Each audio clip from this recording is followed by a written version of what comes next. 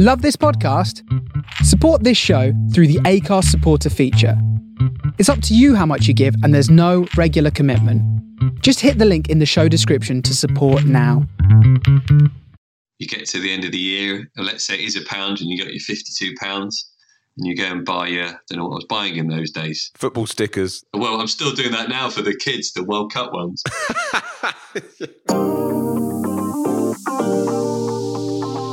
Hello and welcome to the In for a Penny podcast, hosted by me, Josh Gersler, a chartered financial planner and owner of the Orchard Practice, and co-hosted by Mark Schoffman, a personal finance journalist. We're here to simplify all things personal finance and money related, in the hope that you will be able to learn one small thing each episode which helps improve your life, and have some fun whilst you listen to us. Hit the subscribe button so that you never miss an episode. Bit of an update for you guys on the building work on our house. We are now 7.5 months into a 12 to 14 week project, so going a bit slowly. Flooring is in, windows are in. The builder seems to have lost interest though, so everything is like 90% done. Nothing is completely finished, so a bit frustrating for us, but hopefully not too much longer. The World Cup has just started. England haven't played their first game yet, but by the time you listen to this, we could be knocked out, so let's see how it goes. This episode is a joint episode with Andy Hart, who is host of the Maven Money podcast. We've given Mark a week off this week. The podcast is called 10 Money Lessons I Wish I Knew Sooner. So, In for a Penny listeners, I give you the latest episode, 10 Money Lessons I Wish I Knew Sooner.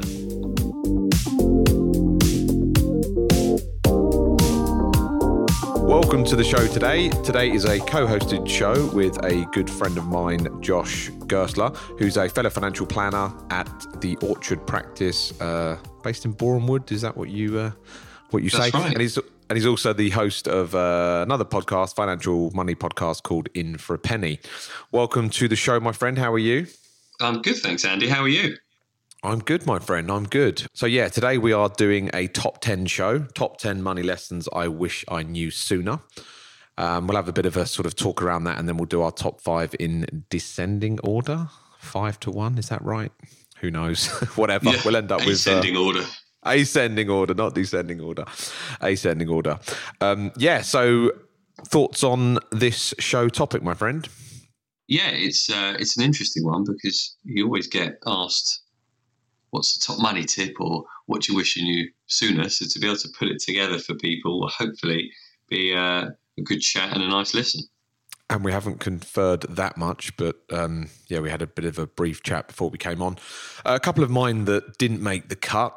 So things like the things you own end up owning you. What I mean by that is there's often paperwork, tax returns, contract renewals, insurance. You know, so when you first start out, you think, I need to acquire stuff and own stuff. And then you get to, I don't know, the midpoint of the financial journey and think, is this actually what it's all cracked up to be? So that was one of mine that didn't make the cut. Nice. Any of yours that didn't make the cut? Mine are all on my list. They all made the cut, my top 5. They're all on the list. All right, well, let's, no more delay. Let's get in with your number 5, my friend. What's your number 5? My number 5 is that possessions aren't important. Possessions don't mean anything. So if I think back to being a young whippersnapper, when you get a bit of money, you're keen to buy things with it. You want to buy stuff. You want the nice watch, the trainers, the baseball cap, the car, the house, whatever it is.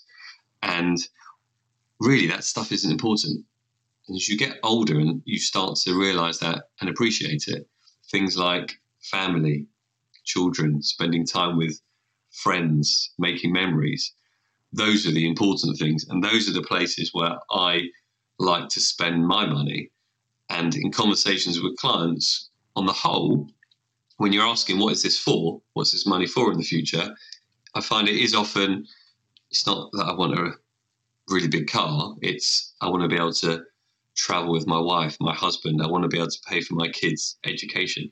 So my number 5 is that possessions aren't necessarily important. I like it. My number 5 is a bit more sort of practical, I suppose. start your investing as soon as you can. Start investing as early as you can, even if it's a tiny amount, £50 a month, something like that. And even if you're in debt, I'm a fan of investing, even if you're in debt, because you learn so many valuable lessons with it. And the sooner you can get into good money habits, the better. I think it is that trade-off, isn't it, between you start off with bad money habits and then you exchange the bad habits for the good habits as such. So yeah, invest as soon as possible. You learn about the stock market, you'll experience volatility, you'll have a bit of an introduction to compounding.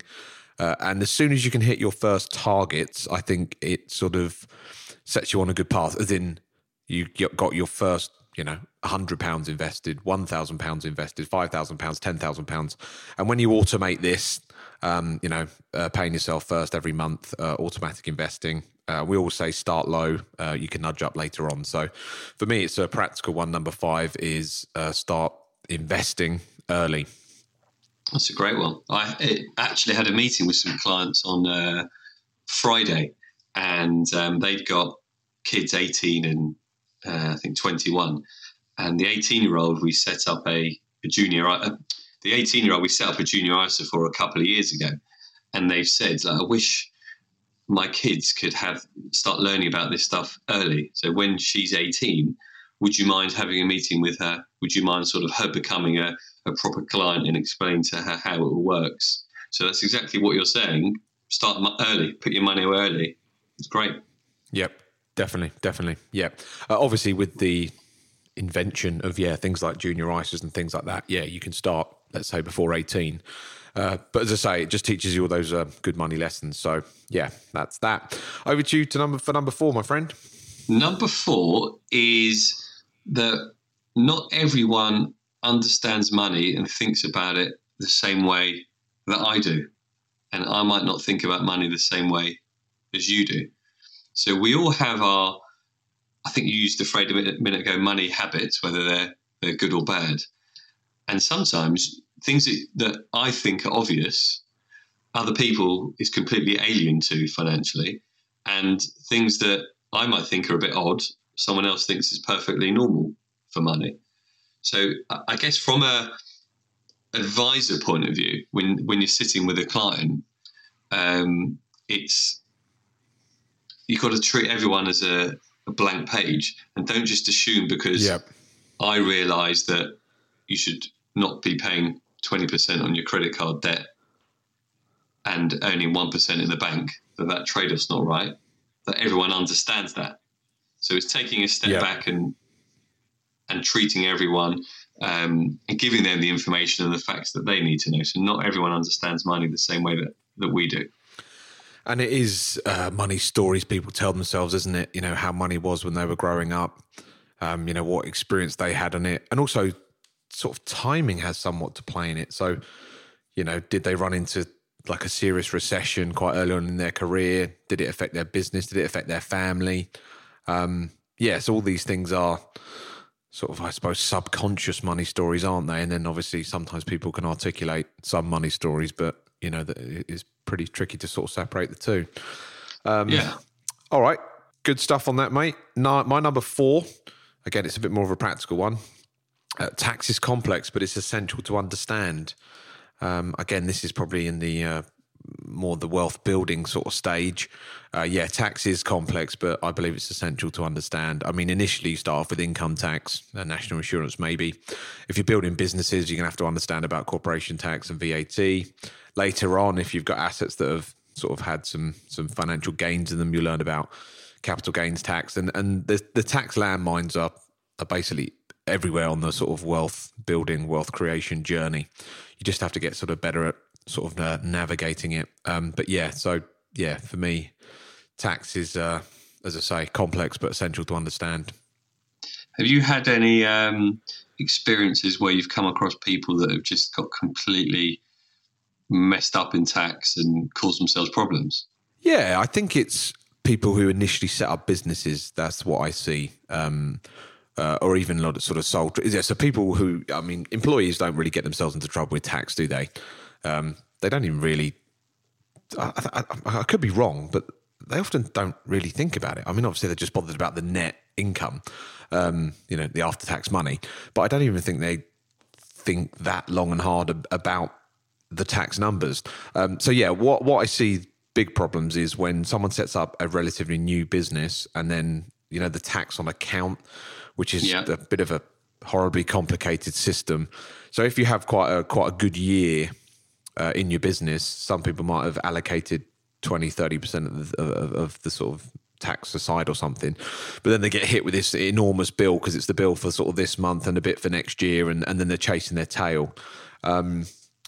Even a good friend of mine who runs quite a big business is telling me he's constantly chasing his tail with tax, drawing out money out of the company that then he's going to have to pay more tax on anyway to pay the tax bill, and you know, it's just a bit of a bit of a vicious circle sometimes.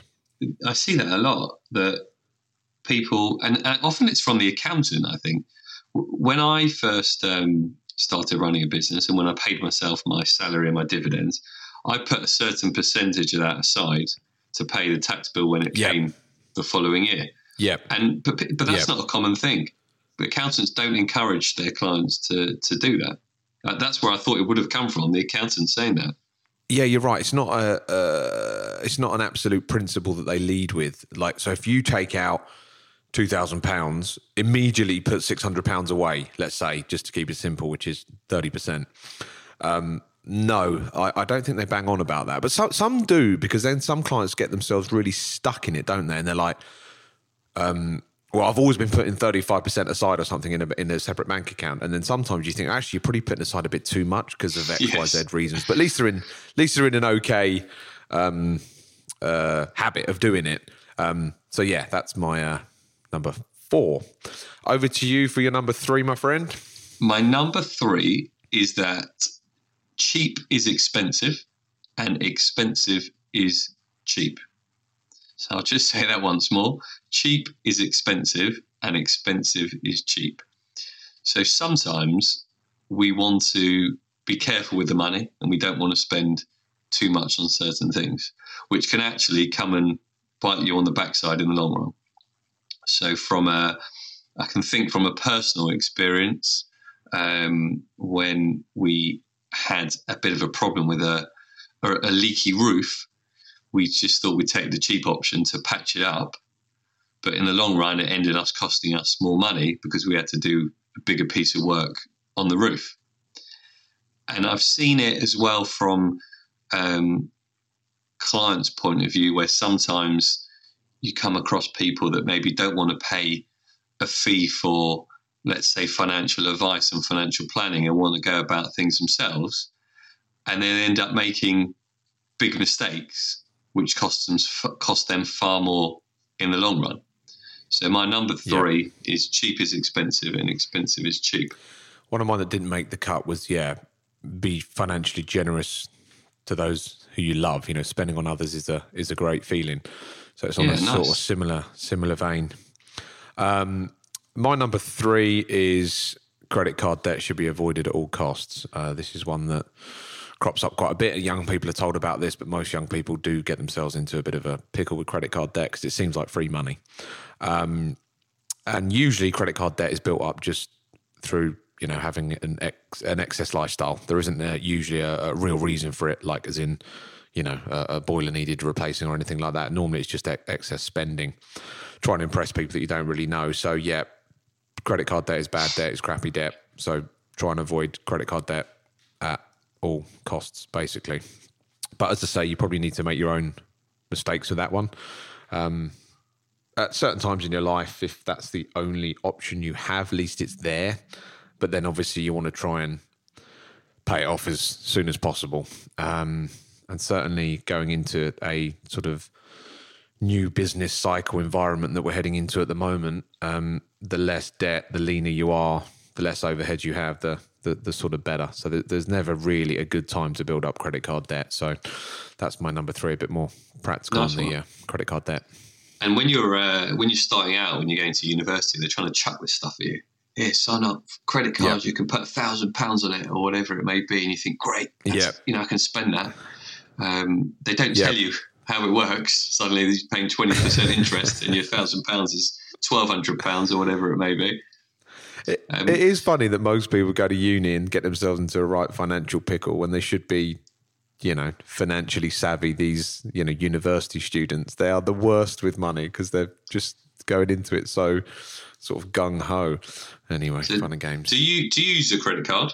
Not really, no. What, do you do everything on debit card? You mean like Amex points and all that jazz? Yeah, so just for like day-to-day spending, will you use a credit card or just straight out the bank on the debit card? Straight debit cards. Do you use a credit card? I do. I use one because I got an Amex to build up air miles. Yep. And where they don't take the Amex, I've got one that gives me, I think it's 0.5% cash back or whatever it may be. But I never put more in it than I know I can afford to spend. And I've got a direct debit set up every month that clears it. So I use it in effect as a debit card because I know it's going to get cleared every month. Yeah, sure. What do they call them? Charge cards in the old days, as in the balance was fully paid at the end of the month. I know it has the facility to obviously build it up. I mean, and the interest rate on Amex is astronomical, isn't it? It's like over 100% on some of them. It's just some crazy numbers. Obviously, there's probably better ones as well. No, I just put everything on Curve. So I like the information, as in I want to know what I'm spending high level without overanalyzing it. So does the credit card give you that sort of useful information? I don't know. I think it can if you go onto the app and it categorizes it, if that's what you mean. Oh, but you haven't done that. No, you're not too bothered about that. No, I don't bother with all that. Probably should do, but I don't. And Curve, is that the one where it collates all your cards onto one card? Yeah, Curve's amazing. Absolutely mind-blowing. I mean, I got obviously a few different debit cards, a few different businesses. So yeah, Curve for me is mind-blowing. It does have cash back on it to some degree. It's built into the app anyway, without you having to do too much. But yeah, the information on it is amazing. And if I went to a shop and bought it with, I don't know, business A, and then I got home and thought, I've put it on the wrong card, you can do this thing called Time Machine. So it pays back the old one and then debits it from another account. It's mind-blowing. Yeah, it does some seriously impressive stuff. So yeah, that's massive fan of Curve. Over to you for number 2, I think, mate.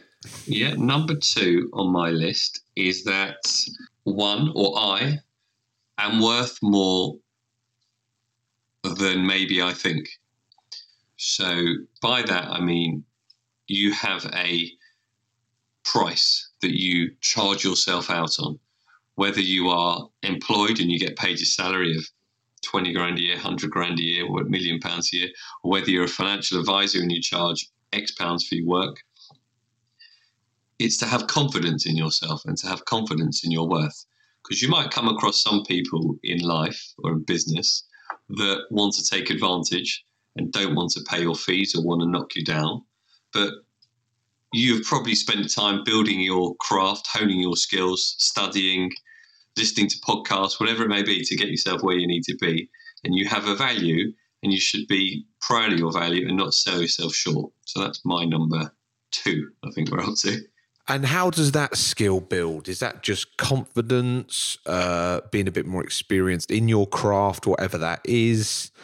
Is that having made the mistakes, having had awkward situations where people are pushing you back on pride? Like, is it just a combination of everything that sort of builds that muscle?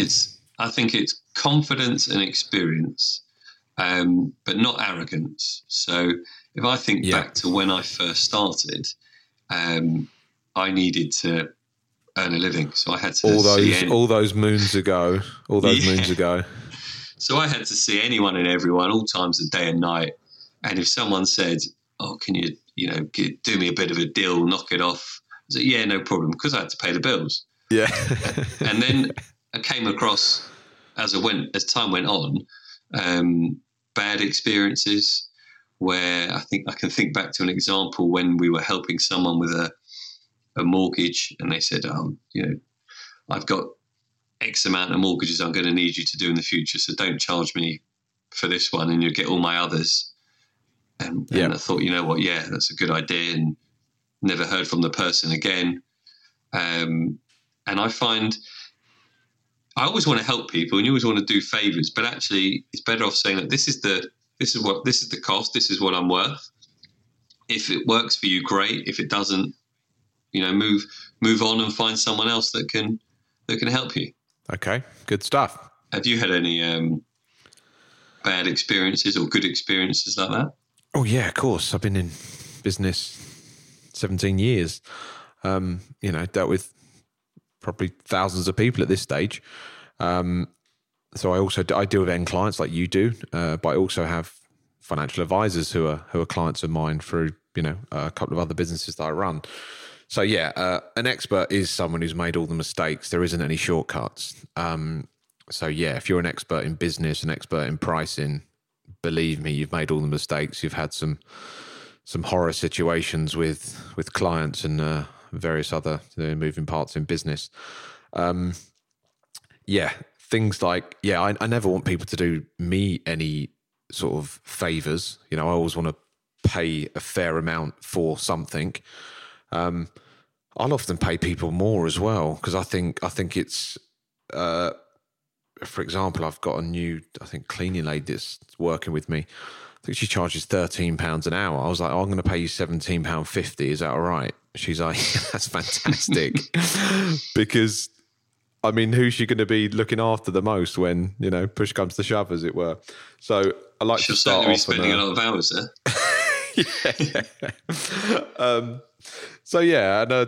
Pay a little bit more here, there, and everywhere. I think it puts a sort of good taste in people's mouth and starts the relationship off from a good point. Okay, moving on to number two for me. Number two for me is, again, a bit more practical. So your investing contributions, as in when you start investing, your investing contributions need to do the heavy lifting. Too often people focus on the return. So I'm investing almost nothing every month, but what is it going to turn into? It's like, no. The heavy lifting needs to be your investment contributions. The returns will come. The returns are sort of in the early stages, the sort of cherry on the top. People don't put enough effort into the amount that they're saving and investing.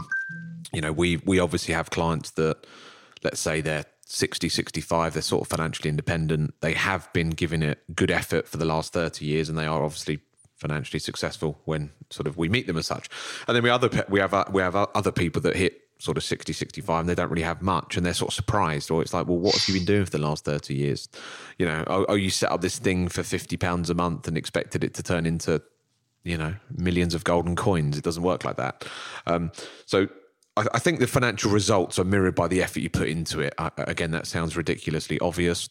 So if you put bugger all effort into it, you're going to have a bugger all retirement. If you put a fantastic amount of effort into it, you're going to have a fantastic retirement. So yeah, bad going in is bad coming out. Great going in is going to be great coming out. So yeah, number two for me is your investing contributions need to do the heavy lifting. The returns will come.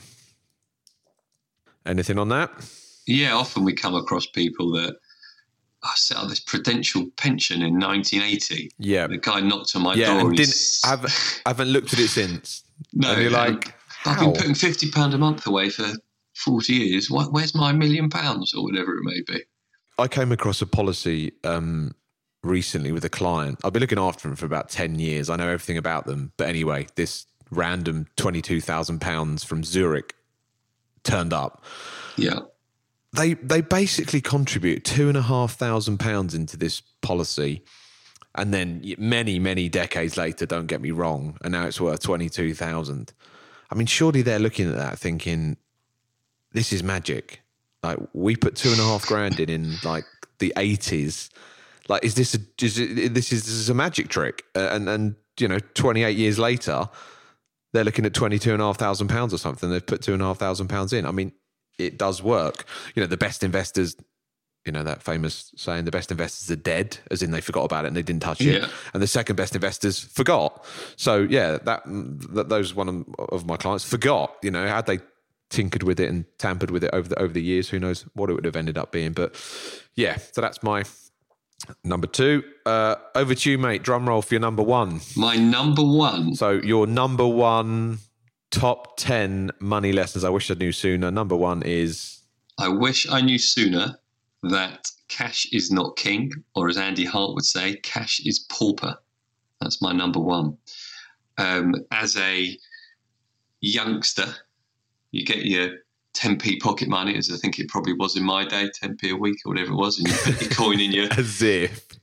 As if. Surely it was a pound. Oh, 5p then, I don't know. You put it in your money box or your wallet or whatever you've got, and you get those and you get to the end of the year, and let's say it is £1 and you got your £52, and you go and buy your, I don't know what I was buying in those days, your football stickers or whatever Football it was. stickers. Well, I'm still doing that now for the kids, the World Cup ones. Oh yeah, you're like, oh God, I have to buy these stickers again for your 4 boys who are all going football mad. Strangely enough, there's far fewer stickers per packet nowadays than there was in my days. Same, gone up in price and fewer in the pack. So that's shrinkflation. The price has gone up 6 times, and we've taken 2 stickers out. It's like all the chocolates and everything, isn't it? The same things happening in chocolate bars. So you put your money in your money box, or you put it in the bank as you start working and you start earning. And when you get to the end of the year, you've still got the same amount in the bank. And we know now from experience and from understanding the way investments work and being financial literates that you need to invest your money in a well-diversified global equity portfolio to get those long-term returns. Don't get excited by having money in the bank. Invest, and probably comes in one of your early ones. Invest early, invest soon, invest young, because cash is not king. Yep. Investments are king. Again, it is amazing when people invest money over their working career, and then when they need to spend the money, it comes out of the returns as such and not the original capital. A somewhat personal example of that, I went through IVF, having kids, and it's expensive. I think the last round cost whatever it cost, 10k, keep it simple. But the markets had done very well up to that point, and I wasn't spending any original capital to pay for it. IVF is a miracle in itself, and it worked, and I got 2 twins. And obviously they cost me 10,000, but the reality is they don't really cost me anything because it's just gains, which is crazy to think about. Whereas another couple, it would have cost them the 10k because they'd have kept their money in cash, obviously, because they don't want to take any brackets risk with their money. Understanding the compounding effects of the stock market over a long period of time is an absolute superpower. So, I concur everything you say there, my friend. I like the personal example there because money is a story we tell ourselves, and you've been able to sort of say and appreciate that I spent a lot amount of money on this IVF and actually didn't cost me anything. The money was put away and it worked for itself. Yeah, exactly. The great companies of the world covered the bill as such.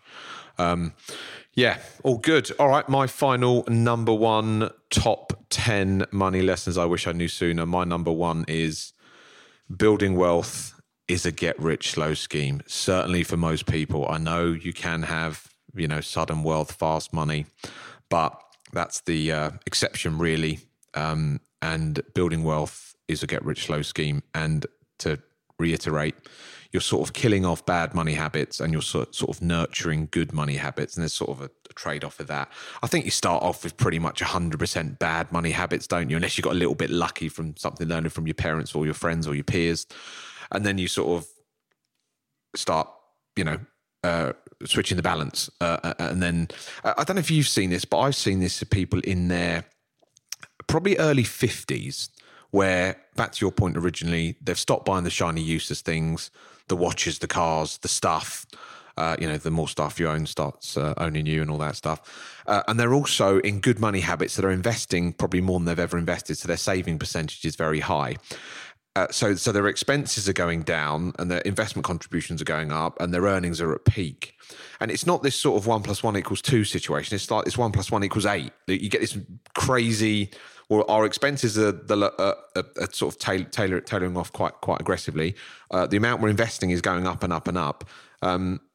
So they get themselves into fantastic positions. So what I mean is someone in their mid-40s might sit down with a financial planner and they'll think, well, I'm spending all of this, that's going to continue to go up. And then 10 years later, what they were extrapolating in their mid-40s is actually not the case in their mid-50s, because they've got into, as I say, these they've killed the bad habits and they've nurtured the good habits. So, my number 1 is building wealth is a get-rich-slow scheme. Yeah, it's not exciting to talk about, and it doesn't thrill clients because they want you to say, I've got this amazing fund and we're going to move you to this one and that one and put your money here. Yeah. 10 times your money. Should be boring. We want it to be boring. We just want to hold their hands and it happens nice and slowly. You get there. You can yawn at the end when you've got this massive pot of money, which has done nothing over the years apart from grow for you. Comfortably. All right. That's good, mate. A quick recap of your top 5, please.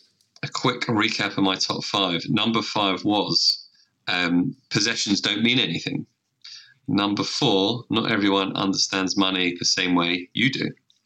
Number 3, cheap is expensive, expensive is cheap. Number 2, I'm worth more than some people think. And number 1, cash is not king. That's a great top 5. My number 5 is invest early, automate your investing, start low, nudge up later on. My number 4 is tax is complex but essential to understand. Number 3 is credit card debt should be avoided at all costs. Number 2, your investing contributions need to do the heavy lifting, not the returns. And number 1, building wealth is a get-rich-slow scheme. All right, I think we did that well enough. That's our top 10, 5 from each of us. A couple of other things didn't really make the cut. Thank you very much for appearing on the Maven Money podcast, my friend. And over to you to close us out. No, it's been a pleasure to discuss the top 10 with you and look forward to chatting again soon. Thank you very much, my friend. See you soon. Please remember, anything discussed in this episode shouldn't be taken as financial advice. But if you do need support, feel free to contact us on Twitter. You can reach me at Mark Schoffman and Josh at Josh Gersler. We hope you've enjoyed the show. Please leave us a review on your podcasting app. That helps people find us and lets us know you're enjoying what you hear. So thank you for being In for a Penny.